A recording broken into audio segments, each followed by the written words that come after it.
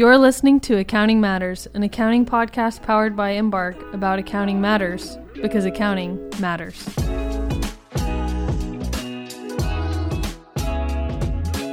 On today's episode, we had Adam Olson, as always, and a special guest, Jason Larkin, in to talk about segment reporting. Jason brings 13 years of Big Four experience where he helped a variety of clients with IPOs, among other technical accounting issues and standard adoptions, so he's the right guy to have in the room for this conversation. Segment reporting is one of those hurdles a private company has to jump before going public, and then there's that ongoing maintenance and evaluation once you're on the other side. So this is a super relevant topic for anybody looking to IPO or even for public companies who just have to maintain this. So we'll cover this topic today from a high level, but if you'd like to learn more about this, you can connect with us on LinkedIn, look up Embark, and we always try and create content that's relevant for people in the accounting world. So as always, we hope you enjoy this episode and learn something new. All right, this is Sarah Cage, and I'm joined again by my co-host Adam Olson, Embark's National Quality Leader, and special guest Jason Larkin, a Managing Director here in Dallas. How are you guys?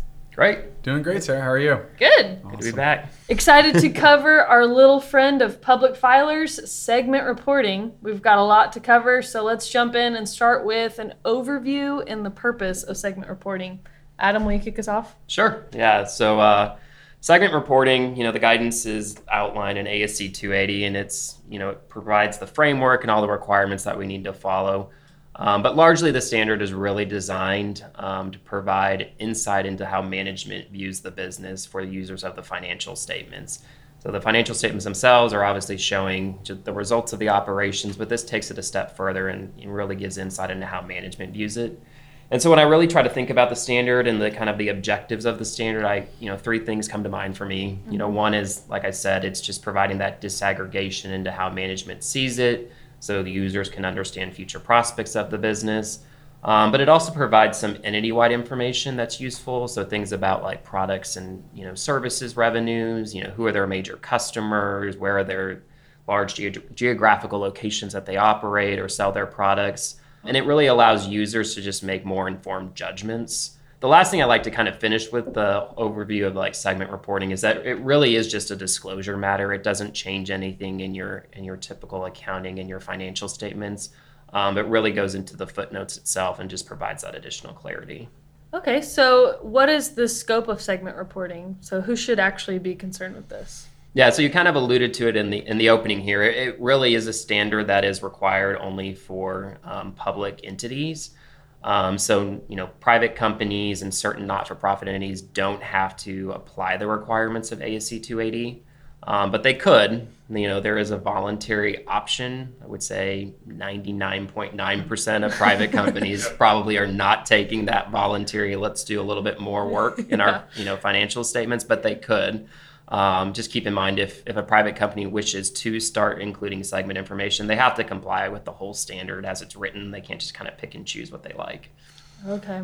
One other thing I'd probably mention though is there are a lot of like private companies in today's market. We're seeing a lot of capital market transactions, IPOs coming up, SPAC transactions for sure.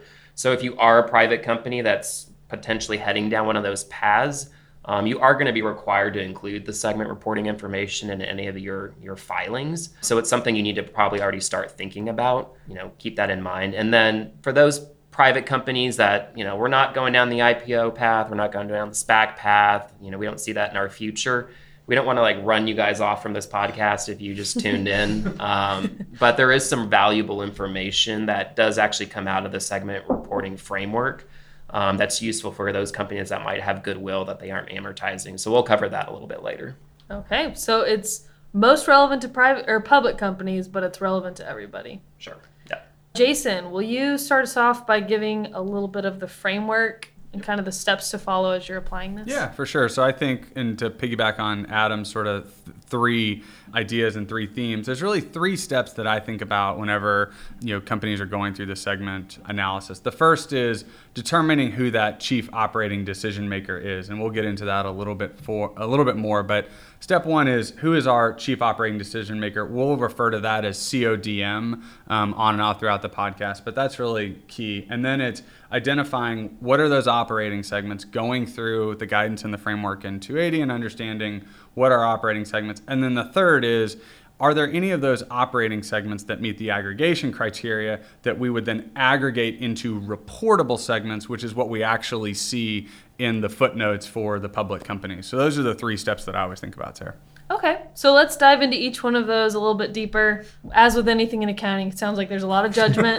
Yep. So let's start with the CODM. Sounds like there's probably some judgment there. Can you give us an overview of what that actually represents and how you would determine? Yep, for sure. Yeah, so CODM is much more of a function than an individual. Sometimes it can be your CEO. That's what we see with a lot of companies, but that's not always the case. So it's really thinking about who is the individual or the group of individuals that are making the key operating decisions about the organization.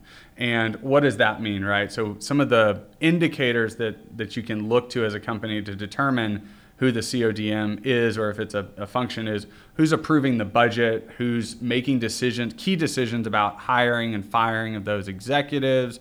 You think about moving into new markets, significant capital expenditures, those types of things, and understanding who's the one that's really making those decisions. Sometimes we do see that ultimately being the COO, the Chief Operating Officer, as opposed to the CEO, but each company's unique and different, and so it's really understanding your company, your organization, and what are those key operating decisions that need to be made.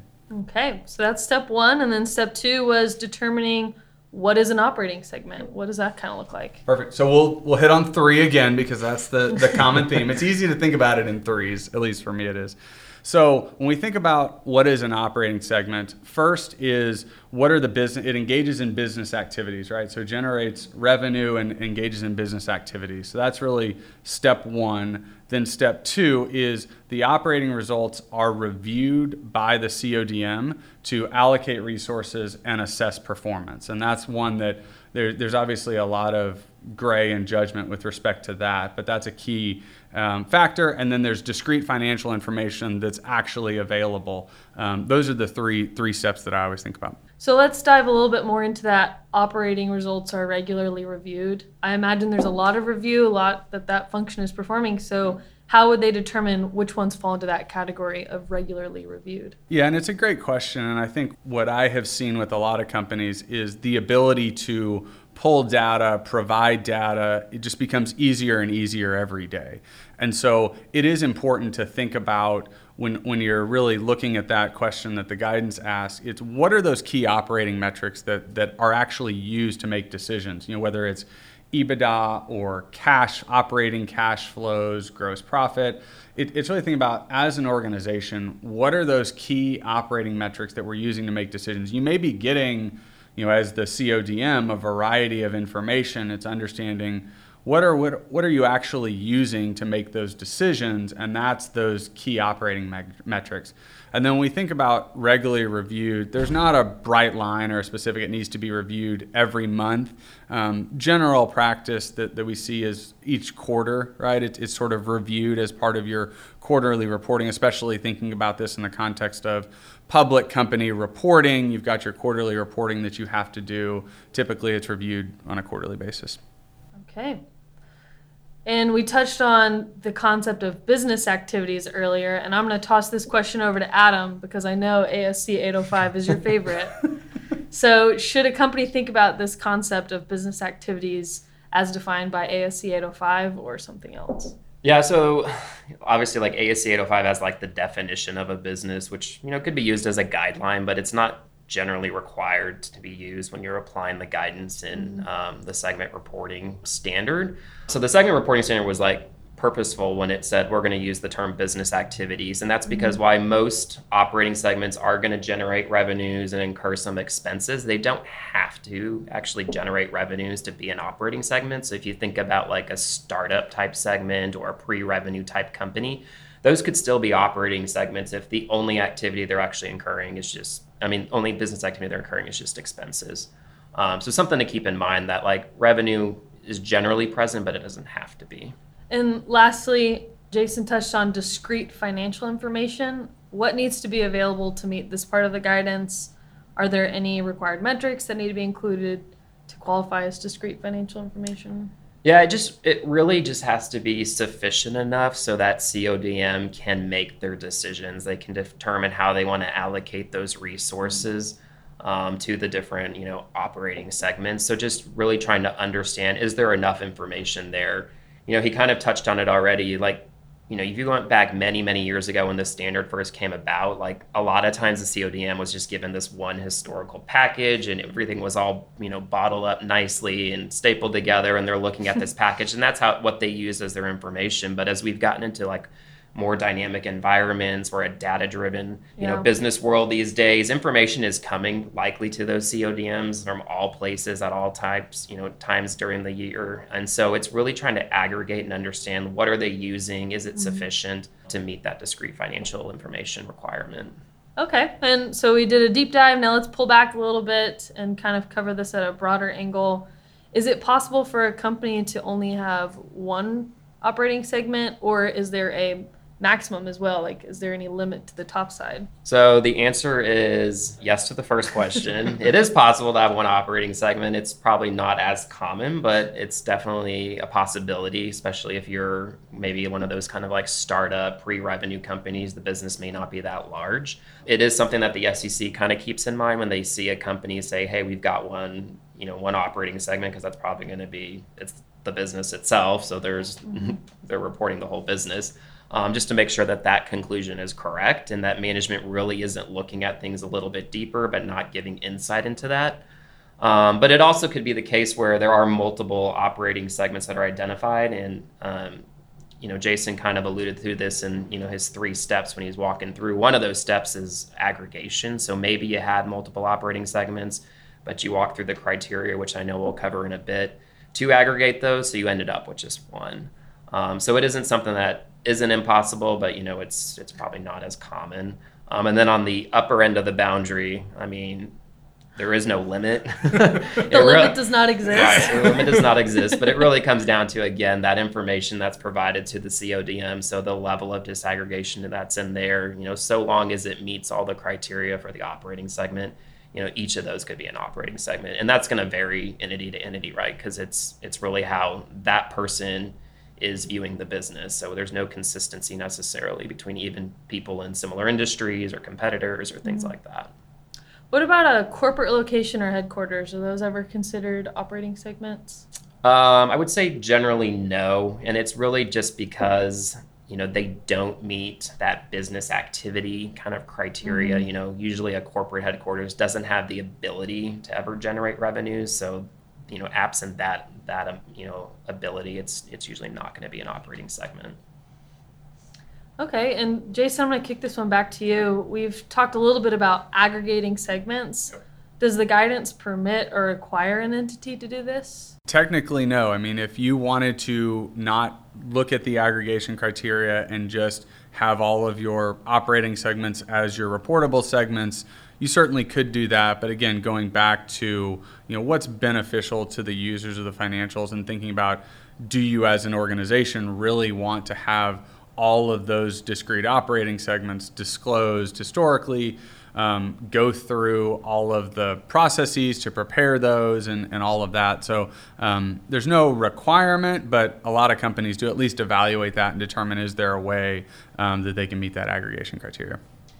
Okay, so let's say an entity thinks they should aggregate their operating segments. What's kind of the next steps and the requirements there? Yep. So we're going to do 3s again. And this is the way the guidance is written. This isn't just my view on life in 3s, but it does work out well. Yeah. So there's really 3 things to think about when you're thinking about aggregating operating segments. So the first is, it really needs to align with the structure of 280 in terms of how the company is looking at the business and what's beneficial to the users of financial information. So there's this general framework that you've really got to align with how you think about 280 when you're looking looking at aggregating the criteria.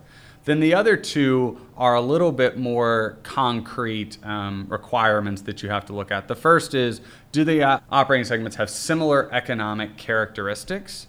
And then the second or third criteria, I should say, is, are there similar qualitative characteristics? And there's 5 specific characteristics that you have to evaluate from a qualitative perspective. It's the nature of products and services, the nature of the production process, types of customers, the method of distribution or how you're going to provide the service, and then the environment that they operate in. So just to summarize, you got to, in line with 280, you've got to have that similar economic characteristics, and you got to have that qualitative characteristics that are laid out in the guidance.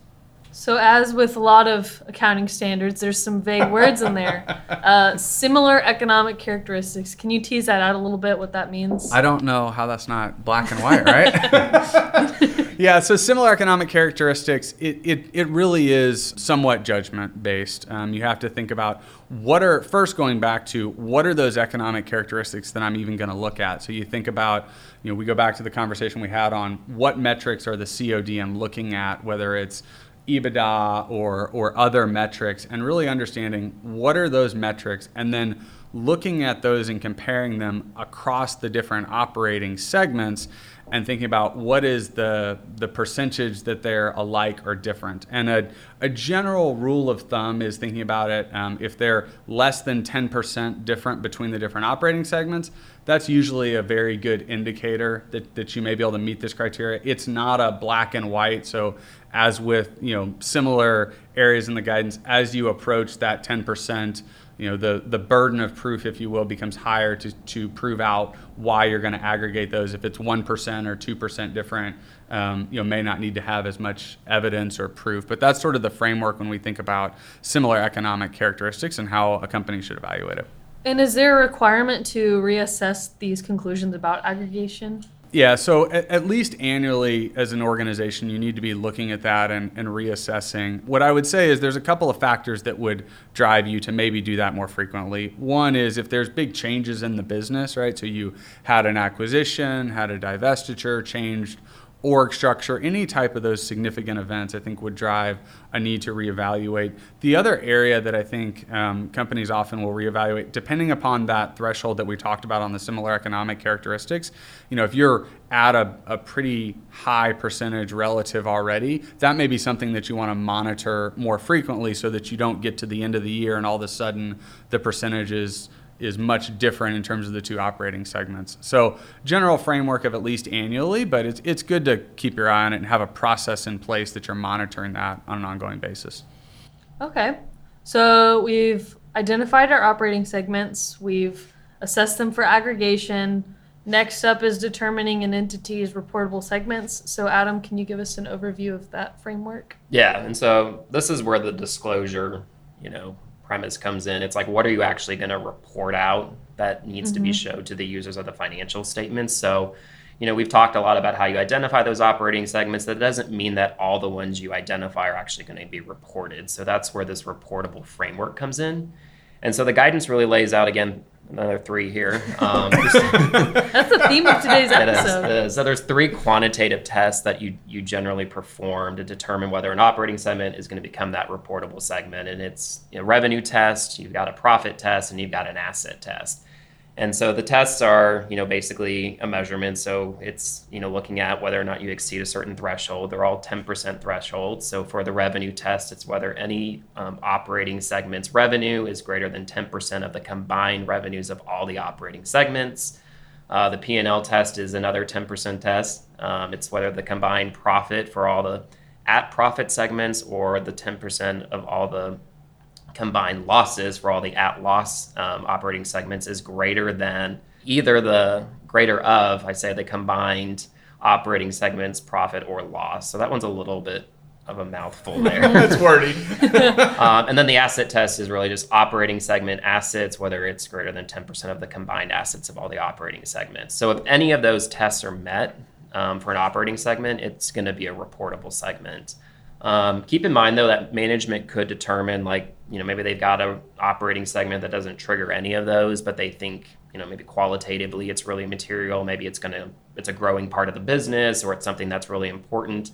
that they want to still call out, they can still make another operating segment a reportable segment at their discretion, but probably just disclose that as well, why they chose to do that. So where do all of those amounts come from when you're computing those tests? Is it the financial statements or something else? Yeah, this is one thing to probably clarify here, is that the amounts used to do those tests don't come from like the consolidated financial statements. So I was real purposeful when I used the word combined. I wasn't saying consolidated revenues or consolidated assets. So it's really based on what's the information that's given to that CODM and all those those packages or those reports or whatever he or she uses to make those decisions.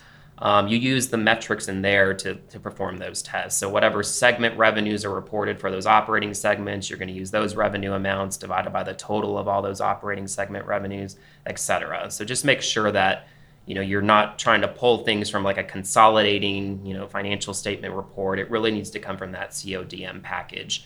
And a lot of times those amounts may be non-GAAP as well. So like, there may be EBITDA metrics or things like that are in there that are used. And so what the requirements and the disclosures, or the requirements and the guidance has about the disclosures, is there has to be a reconciliation disclosure that's included, and that basically is taking some of those non-GAAP amounts and reconciling them back to amounts in the financial statement so people can kind of understand, like, how does this actually fit into what's on the face of the financials. So practically speaking, let's say I have two operating segments. The first one passes the revenue test. The second one doesn't, but they pass the asset test. Are those still both considered reportable segments? How does that actually look in practice? Yeah, so they don't all have to meet like one test or another test. Like if operating segment A meets the revenue test, it's going to be a reportable segment. If operating segment B meets the asset test, it's going to be a reportable segment. So it kind of just depends. The only kind of thing to think about here, and this is really true for kind of the profit test, is that you want to use kind of a single measure of performing that test. So you want to pick a measure that's most commonly seen across all the operating segments. So if it's operating income is provided, or if it's pre-tax net income, you just want to make sure when you're performing that profit test, you're using the same measure for all the different operating segments. Because there also may be cases where, like for the asset test, that asset information isn't even given to the CODM. So like it's not going to be, it's a moot point. You don't perform that test if the information's not given, or maybe it's only given for certain segments. And so you only perform it obviously on the ones that actually have the information. What about for the revenue test? What gets included in that amount? Yeah, so we mentioned it's going to be what comes from that CODM package. So whatever those revenue amounts are. So it could also include internal revenues. Like if you think about a consolidated revenue number, all those internal things are going to eliminate. But from a segment reporting perspective, you include all internal and external revenue amounts that get reported. And then it's going to be the same for the combined revenue amount for all those operating segments, internal or external revenues. And if you trip that 10%, then that operating segment will be a reportable segment. So kind of keep in mind that total combined number isn't going to match your consolidated revenue. And then we touched on this, but just to make sure we have it very clear, the profit and loss test, does that mean net income, or can another measure of profitability be used? Yeah, it doesn't have to be net income. Again, you're kind of looking for that commonality between all the different operating segments. Like what's a measure I can use that I can equally apply across all my operating segments? So, for example, if operating segment A, it reports, all revenue expenses amounts all the way down to operating income, but operating segment B takes it all the way down to pre-tax net income. Your measure for performing that test couldn't be pre-tax net income because operating segment A doesn't have that information. So what you would use by default to say, well, to get to pre-tax net income, you had to also get the operating income. So we're going to use operating income for both A and B to do that test. So just kind of looking at that. But it also could be a non-GAAP measure, like EBITDA is very common. So like if EBITDA is what's used, you're going to use EBITDA to measure that test. Okay. And then finally, the asset test, what goes into this amount? Yeah, so I think when a lot of people think of assets, they're like, is it going to be like reporting a full balance sheet? And that isn't always the case. Sometimes like the CODM may only get fixed assets for an operating segment, or only accounts receivable balances, or some other like specific asset or a couple specific assets. So you just use what's provided to him or her. So it would, if it's just fixed assets, it's that fixed asset number divided by the total combined fixed asset number. If there's no asset information presented, you don't do the asset test. So you just kind of have to use what's available to you. Okay, so we do these tests on an annual basis, or, when you're reporting. I imagine there's some fluctuation there where maybe it qualified as an operating segment and now it's no longer. So what does that look like when it's an operating segment in a prior year and is no longer meeting that test? Yeah, and Jason touched on this a bit, like kind of when you might see this. So like you have a big acquisition, or maybe you dispose of a business. It may change kind of like what gets presented to the CODM, or maybe whoever the CODM is somebody new now. Like there's a new CEO or COO or whoever that role was assigned to, it changes. Or, if you were aggregating things in the past, maybe some of that aggregation stuff is no longer met, and so you don't aggregate them anymore. So there's lots of different reasons why it might change. But if you have an operating segment that historically was a reportable segment, but then in the current year it no longer meets that requirement, you don't have to obviously report it, but you might want to think about whether or not that change this year, is it maybe driven by something that's temporary? If it is something that's viewed as temporary, you may still want to, include that operating segment as a reportable segment, just so that you have that comparability going forward. Because if it becomes an operating segment later down the road, then you're going to have to recast your prior year segment reporting disclosures. So just something to keep in mind, that there can be temporary blips that might throw something out this year. But if it's really viewed as something that's just not, it's not like a true decline, like the segment's kind of going away, but maybe just, a bad year, a bad quarter, whatever, keep that in mind. And what about the other way around? If it was a segment last year or it was not, and now it is? Yeah, so if it wasn't in the past, maybe it was something that was kind of growing and now all of a sudden it's become a larger part of the business, and now let's say it trips that revenue test, the guidance requires you that you have to go back and basically revise the prior period segment reporting disclosures and include that reportable segment for the prior periods, so long that it's practical to do. So, obviously sometimes information can be really tough to get, but generally I think almost everyone's able to pull the information together. So I think trying to make that argument that we can't do it is pretty tough. Especially given the qualifications for how to get a segment. yeah, that information's probably available. All right, Jason, this one's coming back to you. Perfect. It's an aggregation question. What does a company do with an operating segment that doesn't meet any of the tests by themselves? Yep. Can they aggregate them into a reportable segment? Yeah, with all of that discussion that Adam just did on those tests, we should give him a break for a second, for sure. So when we think about insignificant operating segments, there's a couple things that we can do that companies should really think about in terms of how they want to look at those. One is to combine those. So you think about looking at all of those different insignificant operating segments. Do they meet that aggregation criteria? And if so, combine those. The second would be to think about putting all of those into a all other bucket. So we see this, sometimes companies take this approach where they have this other bucket where they will put all of the insignificant operating segments into that other bucket. The other thing that the company need to think about is the 75% test, and making sure that there is 75% of the total revenues that are disclosed. And if that is not met, you may have to disclose some of those operating segments. So if you have a situation where you go through and you have a number of insignificant operating segments, but ultimately in total they're more than 25%, you would need to ultimately disclose some of those insignificant operating segments, even if you felt like they weren't very significant to the operations.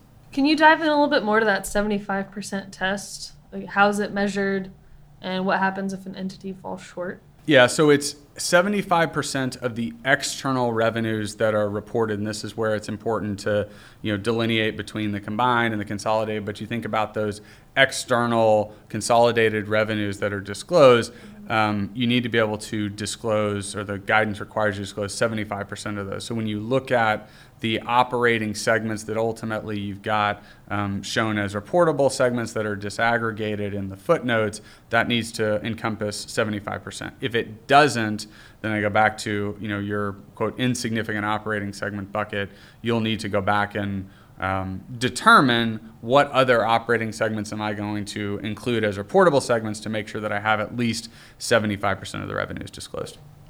And kind of going along with that, what if an operating segment doesn't meet any of the criteria for a reportable segment, but man, that's just management's favorite segment and they really want to present it at their discretion, or they just think it's like a segment that's has a lot of potential in the future. Can they do that at their discretion? Yep. Nobody's going to preclude you from adding more detail if you want. Normally companies like to avoid that, but if you're wanting to do that, like you said, an area, we see this sometimes, companies that are moving into, let's say, international, right, or a new product line or brand or something where they want to make sure that they're providing that information. It may not be significant in the context of the full financials. They can still show that, so that way users of the financial information have that available for them, but not required.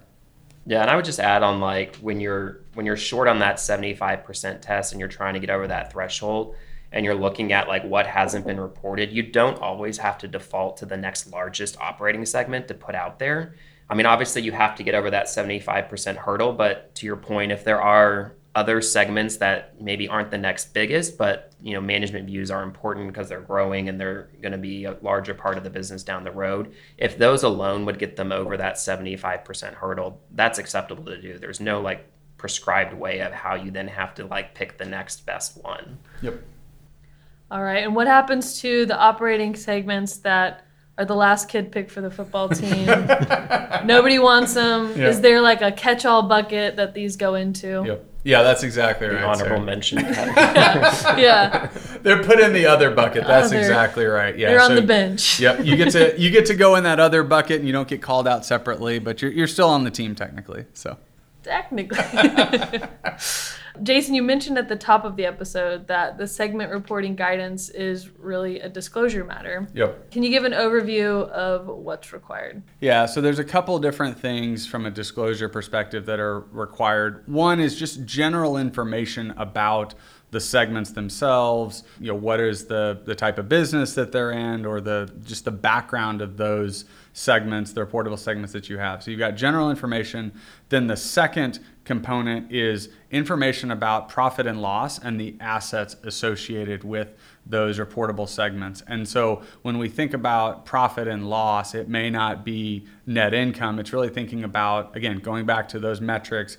How does management view the business? That's the whole point of this disclosure, is to provide users with insight into how management views the business. So you think about those profit or loss metrics and asset metrics, and disclosing those for each of the segments that are available. And then the third is just reconciliations, where you actually would reconcile those metrics back to GAAP metrics. And do these disclosures need to mirror others in the industry and be similar to their competitors? Yes, and I think Adam said it very well earlier. While there may be situations where industries have similar ways that they organize the business, ultimately this is how, as a company, you view the business and how the CODM views the business. So just because you're in a retail industry, that doesn't mean that every retailer has the exact same segment. It's really going through everything we just talked about, assessing what are my operating segments and all the rest of that to get to your reportable segments, and you may end up in a different situation than some of your industry peers, and that's perfectly acceptable. Yeah, a lot of companies will make the fault of saying like, well, they're only showing 3 segments, and like I went through this guidance and I'm supposed to why should I have to put 5 segments and give more information about my business that competitors could see? And it doesn't work that way. Like it's what is that CODM actually getting? How are they making their decisions, allocating resources? And if it's at a more disaggregated level, then that's what it is. That makes sense.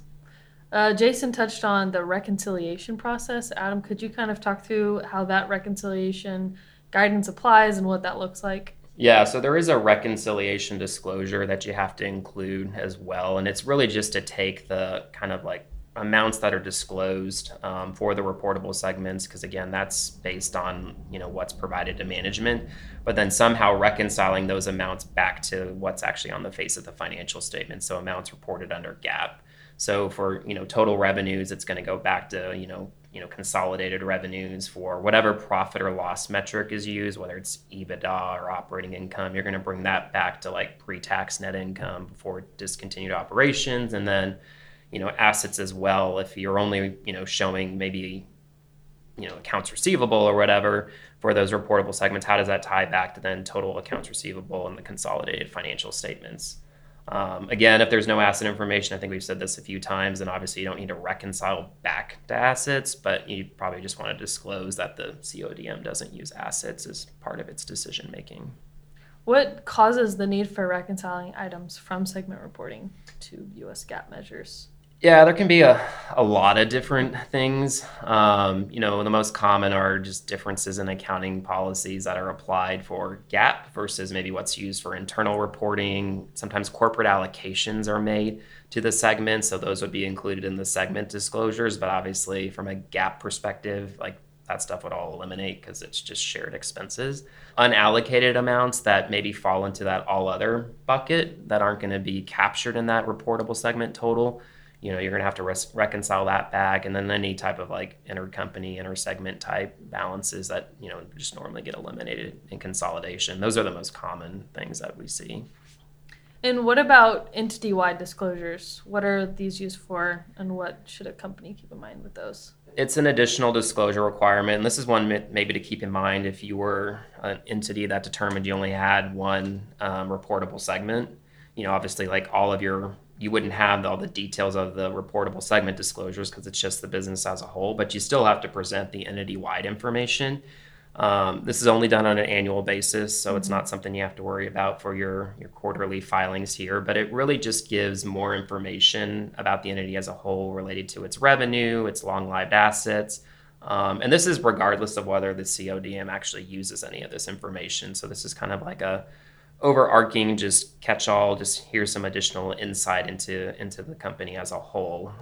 So the entity-wide information is really kind of broken down into a few areas. So you have to give entity-wide information about all the products and services of the company. So revenues generated from external customers for each of those products or services. You can group similar products and services together. You kind of have to use some judgment there. There's also entity-wide disclosures about like where the business operates, so geographical areas. So both from a revenue perspective as well as where certain like long-lived type assets are maybe held. So if you've got stuff that's located in the U.S., but then you've also got stuff in foreign territories, you have to kind of break that down and provide that information. And then the last one is around just like their major customers. So just trying to understand like, are there any single customers that exceed 10% of an entity's revenues? You kind of have to disclose how many of those customers there are, what percentage it kind of makes up. You don't have to give the customers' names, so don't panic about that. But you do need to give some insight if there's any kind of like concentration around major customers that needs to be put into there as well. Does the company's disaggregated revenue disclosure under 606 need to match these disclosures for their products and services and geography? Yeah, that's a good question. I think that's one that comes up because that was a new requirement introduced by 606, is that you kind of have to do those disaggregated revenue disclosures. And so the answer is no, it doesn't have to match it. It could, but there could also be differences. And some of the reasons you might have differences would be around like just the aggregation criteria. So the ability to aggregate things under the segment reporting disclosure, doesn't exist under 606. So there could be differences.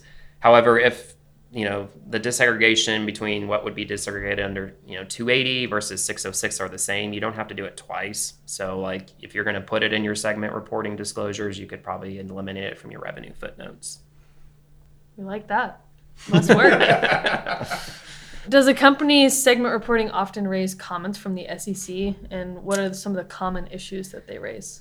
Yeah, it does. It is, it's one of the areas the SEC for sure weighs on, especially for like initial registrants. So people going through an IPO or potentially a SPAC type transaction, they're going to they're going to hone in on this, particularly if you're, an entity that determined we've got one reportable segment. They may question how you actually came to that conclusion. So, some of the things they may even ask for is just like what information, or provide us the information that was used to make this conclusion, that the CODM reviews to make sure that, hey, does this actually hold up with what actually is used by that person or that group of people. But other like common SEC comments is just like, how was even the CODM determined? Like, how did you default the CEO, but is he really the one that's really determining like how resources get allocated? So just trying to understand some of that.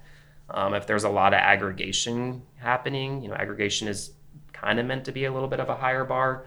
Trying to understand, like, does aggregation make sense? How was that conclusion made? And then probably one of the bigger ones is just where there's inconsistencies. So like, in MD&A, all of a sudden you're talking about different aspects of the business, but that's not really, filtered down into what's actually in the reportable segments. They may question like, well, it sounds like management's having discussions around different aspects of the business, but this obviously didn't make it into your segment reporting. So trying to reconcile that, or maybe on an earnings call or a press release, you start talking about different aspects of the business that don't seem to like provide transparency in the segment reporting. They may question like how, reconcile this for me, because we're not seeing this here, but all of a sudden you're now talking about different aspects of the business. So those are probably the more common ones. So I wouldn't be surprised, if you are a company going through that, I guess I should say, don't be shocked if you actually get a comment on that. Yeah. Because it is an area that they do tend to push back and try to understand, especially if you think about a private company, right? They haven't been through this before, and maybe it's their first time. They're trying to make sure that they're providing that transparency, and so questions inherently just get asked. And I think one of the things that we often see with companies going through that process is they'll proactively memorialize, go through all this guidance and understand why were certain conclusions reached, so that way if the SEC has questions during that pre-IPO process, you're able to more quickly respond to them because you've already thought through the questions that might ask. So something we see a lot of companies do as they're getting ready to be public. Yeah, it's definitely best practice to just start thinking about that if you're heading down that path.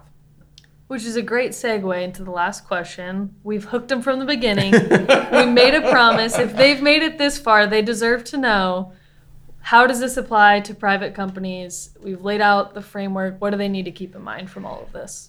Yeah, so we did like kind of hint at it. So if you are a private company, you do have goodwill on your books. You aren't amortizing that goodwill. Obviously you know that you have to test that goodwill for impairment on an annual basis, or more than an annual basis if there's a trigger. And so goodwill is tested at the reporting unit level, which is defined as an operating segment, or one level below an operating segment. So the identification of reporting units actually goes through the same 280 framework. So it's going back to that, the CODM regularly reviews, discrete financial information is available, meets the objectives and principles of 280. So it's walking through that similar guidance to identify those reporting units. Obviously, reporting units could then go a step further and be broken down within that operating segment, but obviously, that's facts and circumstances based depending on the company. But it is the same framework. So, a lot of this guidance as far as what gets into the financial statements, obviously not relevant for private companies, but just the kind of the thought process and coming up with who our reporting units are related to goodwill, you are going to, essentially apply a very similar framework. All right. Well, I think we've done a thorough overview, which I think is an oxymoron, but that's what we've done. As always, there's so much more we could cover on this topic, but we hope this was a great starting point for all of our listeners. As you continue learning and digging into this topic, we'd love to support you. So reach out to us on LinkedIn, share your thoughts on future podcast topics. Thank you, Adam and Jason, for joining today. Sure. And we hope you found this discussion helpful and look forward to having you join us again on Accounting Matters. This podcast is for general informational purposes only. Embark makes no representation or warranty as to the accuracy or completeness of the information contained in the podcast series, and it should not be used as a substitute for consultation with professional advisors. Information discussed in our podcast may also be superseded by new guidance or as new interpretations emerge. Listeners are cautioned to carefully evaluate any relevant, subsequent authoritative guidance issued.